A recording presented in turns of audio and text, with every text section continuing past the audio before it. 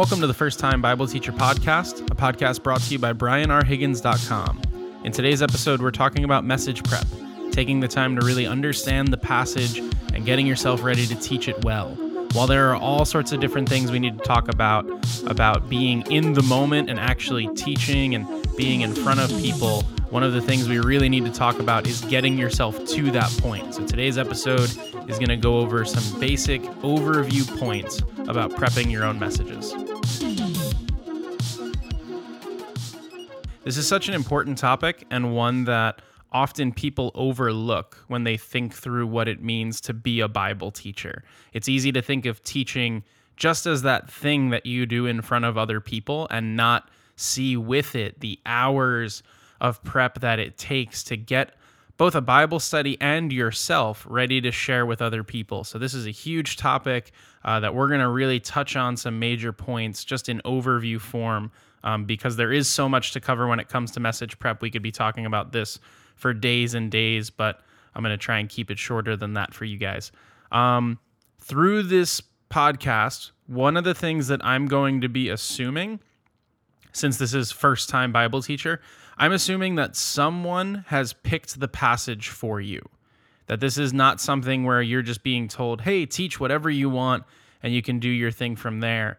In most cases, when you're teaching the Bible for the first time, it's going to be in some kind of ministry under someone else's authority, and you're going to be going along with whatever teaching plan they've put together. That's a great thing. I'm not trying to knock that at all. Maybe that's not your situation. Maybe what you're really hoping for is that I can talk a little bit more about how to pick what it is you want to teach. That will come later, but for right now, I'm talking about you've been given a passage, you need to figure out what to do with it, and maybe you're in that blank Word document, blank pages document, blank page on a Moleskine notebook experience. And you have your Bible and you have your coffee next to you and you're not even sure what to write down first. That is where we're picking up today. That is exactly the moment that I'm trying to talk about.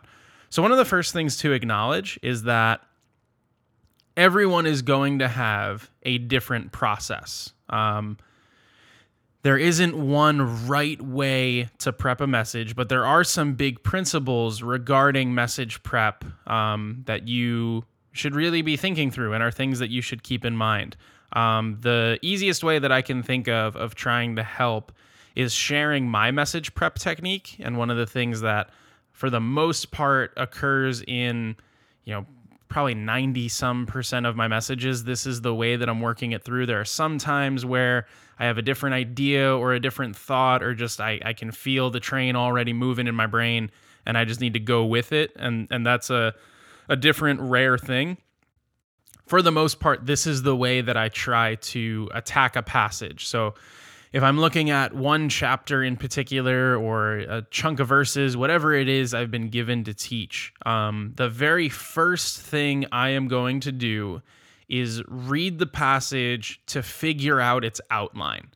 I'm trying to break down, verse 1 through 5, they form one major theme that I need to think about and really work through. Verses 6 through 8, they form another major theme that I'm going to need to think through. What are the groups of passage that all go together? What are the verse chunks that you need to look at as your major points? One of the great illustrations, I think, about teaching the Bible is that we are not cooks, we are waiters.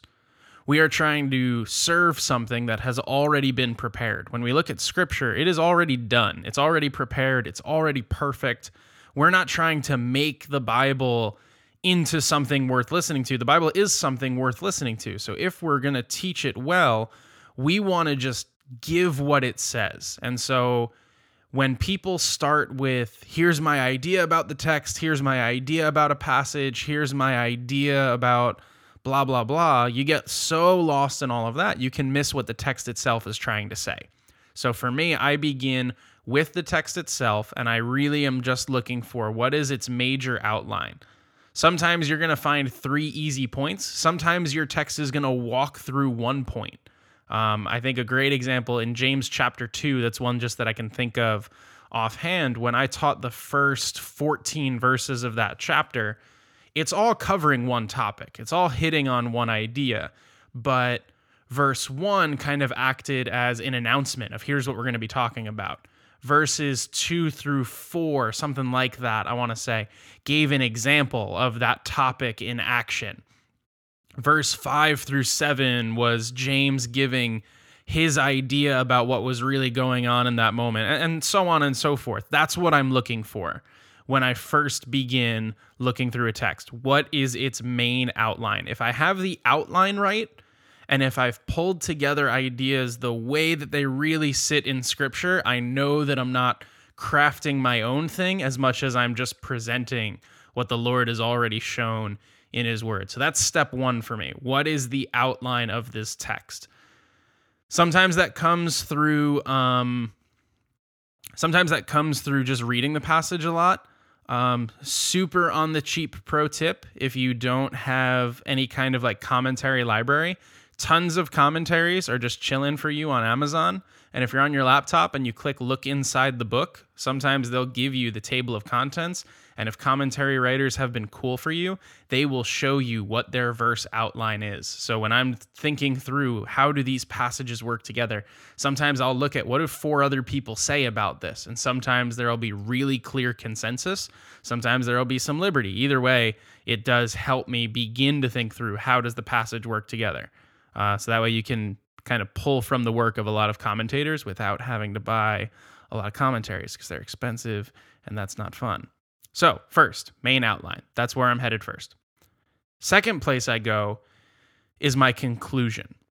Where is this ending? Where does the journey finish? And when I'm talking about my conclusion, in part I'm talking about maybe there are illustrations that are in there, maybe there are some major themes that I'm thinking through, or application points in particular. That's really what I'm trying to come up with. Where is it that I want this journey to end?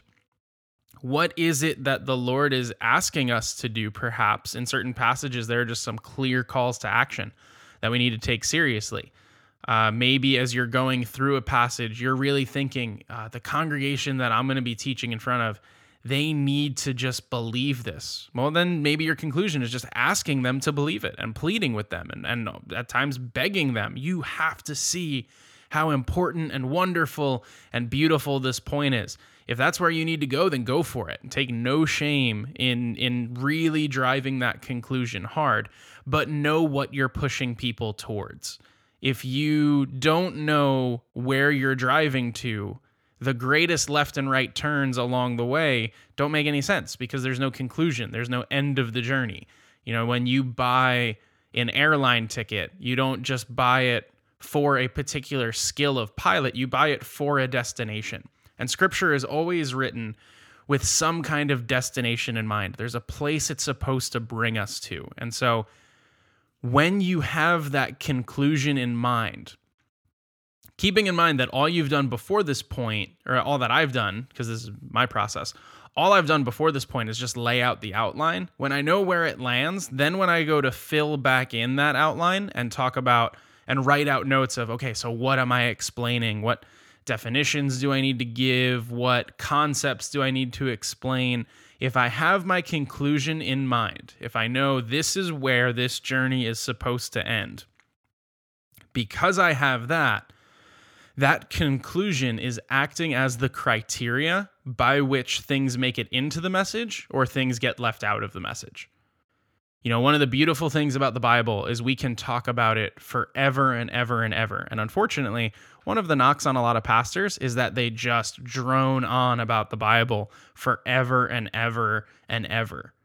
Good messages are not passing along everything you know about a scripture.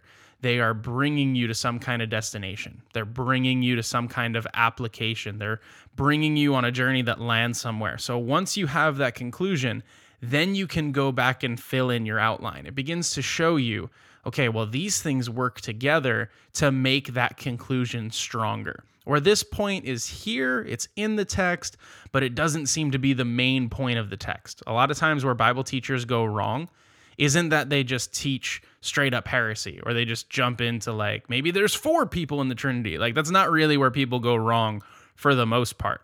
For the most part, what happens is people focus in on 1 or 2 verses or 1 or 2 words, and they take away the conclusion that that whole passage is trying to give to you. So as you're filling in that outline and you're coming up with the meat, what are the main points I'm sharing? What are the illustrations I'm giving? What are the things I'm defining? How am I laying out the case for my conclusion? That becomes the third part. So I have my main outline first, I have my conclusion second, and then I fill in my outline with all of the different little things that I'm saying along the way. And then finally, I come back to my introduction. Finally, I come back to, so how am I going to introduce all of this? You know, this is something that I remember learning as, you know, both in high school and even having it brought up again as an English major in college, just writing tons of papers. I was always told you can't introduce something if you don't know where it's going. You can't introduce something where you don't have the conclusion for it. So they would always teach me in research papers, write the body of your paper first, then you know what you're actually saying, then you will know how to introduce it. The same works with your messages. Once you have the body of your message, then you can accurately introduce it. Otherwise, you end up coming up with just some crazy illustration, and then it links to a part of your message or a little piece or a little idea that you bring up later, but it doesn't actually or accurately, that's the 2 words that I mixed up, it doesn't actually or accurately describe where it is your message is going. So once you have that body, then you can start working your way to that illustration. How are you going to make people want to listen to it, care about the things you're talking about? You can only know that once you know what you're talking about. So from the huge overview level, that is my process in message prep. I begin with that main outline. I write out the main parts of my conclusion next. I fill in that outline third, and that's where I start breaking main points into subpoints and filling in those little pieces along the way. And then once I have all that down, then I go back to my introduction. How am I going to introduce all this in a way that people care about? Most of the time, when I'm doing my introduction, that's also when I start looking over my message and saying, where do the illustrations fit? Where can I start highlighting different things along the way? What's a big point that you need to be able to see in action, and how can I illustrate that point well? Normally that comes towards the end. So that's kind of the way that my process works. How your process works may be exactly like that. For me, mine is a lot of writing. Maybe yours is a lot of other things, and that's totally fine. You need to work the way that you feel best working. So because of that, I want to kind of outline some bigger principles about message prep in general that I've heard from a bunch of different people along the way. One style of outlining or style of message prep that I've heard a lot of people talk through, one of the people in particular that I've heard talking through this is a guy named Nate Holdrich. He's a pastor out in Monterey, California. He has a great booming voice and is just an awesome teacher of God's word.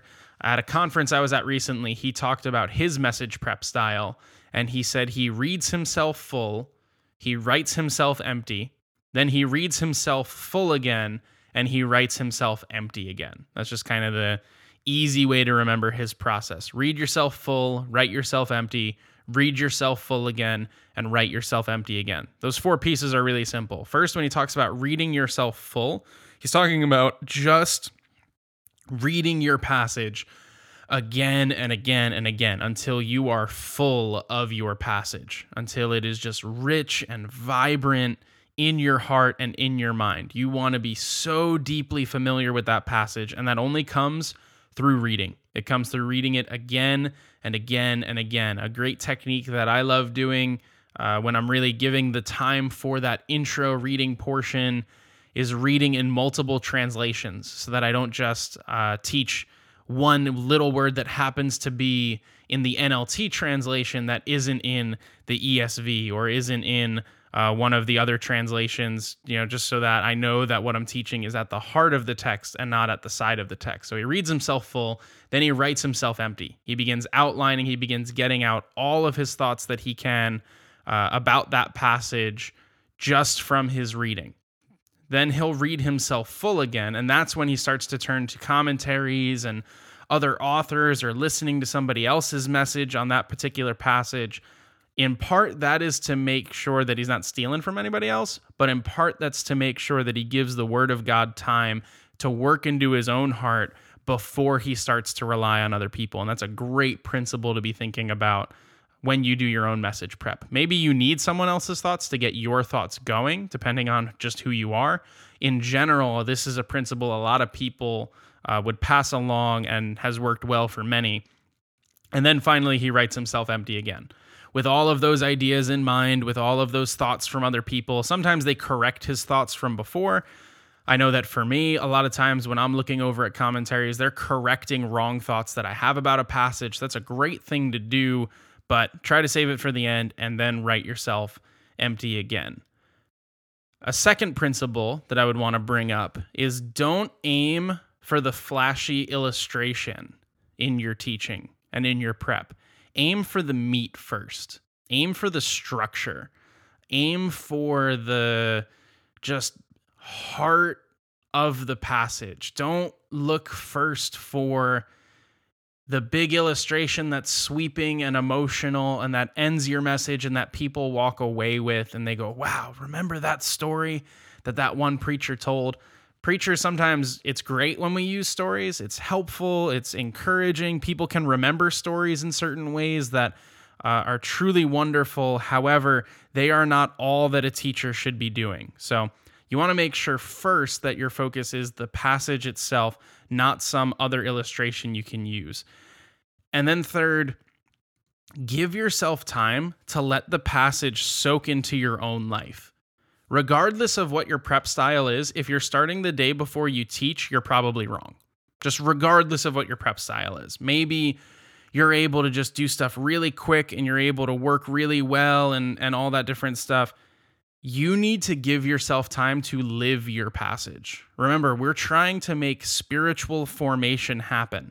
If you are not being spiritually formed by your passage, then you're not going to be able to help other people walk through that process. You need to watch the word change your heart before you can bring it to other people so that it can change their hearts. So give yourself time. Let that passage really soak into your life and don't rush that process at all. I want to end on just a few practical tips that have really helped me in my message prep and in preparing messages that have brought about change in people's hearts and lives. The first is give yourself chunks of time to work on a passage and chunks of time to rest with a passage. So I like to begin my message prep multiple days before. If I can, I want to give myself at least a week before I'm teaching to begin that prep time, so that instead of trying to work for 15-minute intervals, I'll try to work on a message for hour intervals or 2-hour intervals. But then I also want to be able to have enough time to give myself a day or two to just let some thoughts go and give myself just some time to let that word almost bake in my life and bake in my mind so that it really becomes a big part of what I'm talking about. And it becomes something that comes from within and not just something that stays from without. Another practical tip I'll give is bounce ideas off of people. One of the weird things about teaching is so much prep work is done in writing and in reading, and yet all teaching is done through speaking and through being a living example in front of different people. So don't do all of your prep in just writing. If there's a passage you're reading about that you're getting ready to teach, start talking to people about it. Bring it up with your friends. One of the things that may be really helpful for you, which will make you feel crazy at first, is when you're driving in your car, just start talking about the passage out loud. Have 3 or 4 verses that you want to think about and start talking about it. Just get ideas out loud. Sometimes by talking it through, you start catching little things. You're like, ooh, that'd be good to say. That would be really helpful. And it helps you process the passage differently than writing or reading would help you process that passage. So maybe you need to have some creative ideas that get you going in that regard. Last, there are all sorts of great resources you can look to, but ultimately, don't copy someone else's message.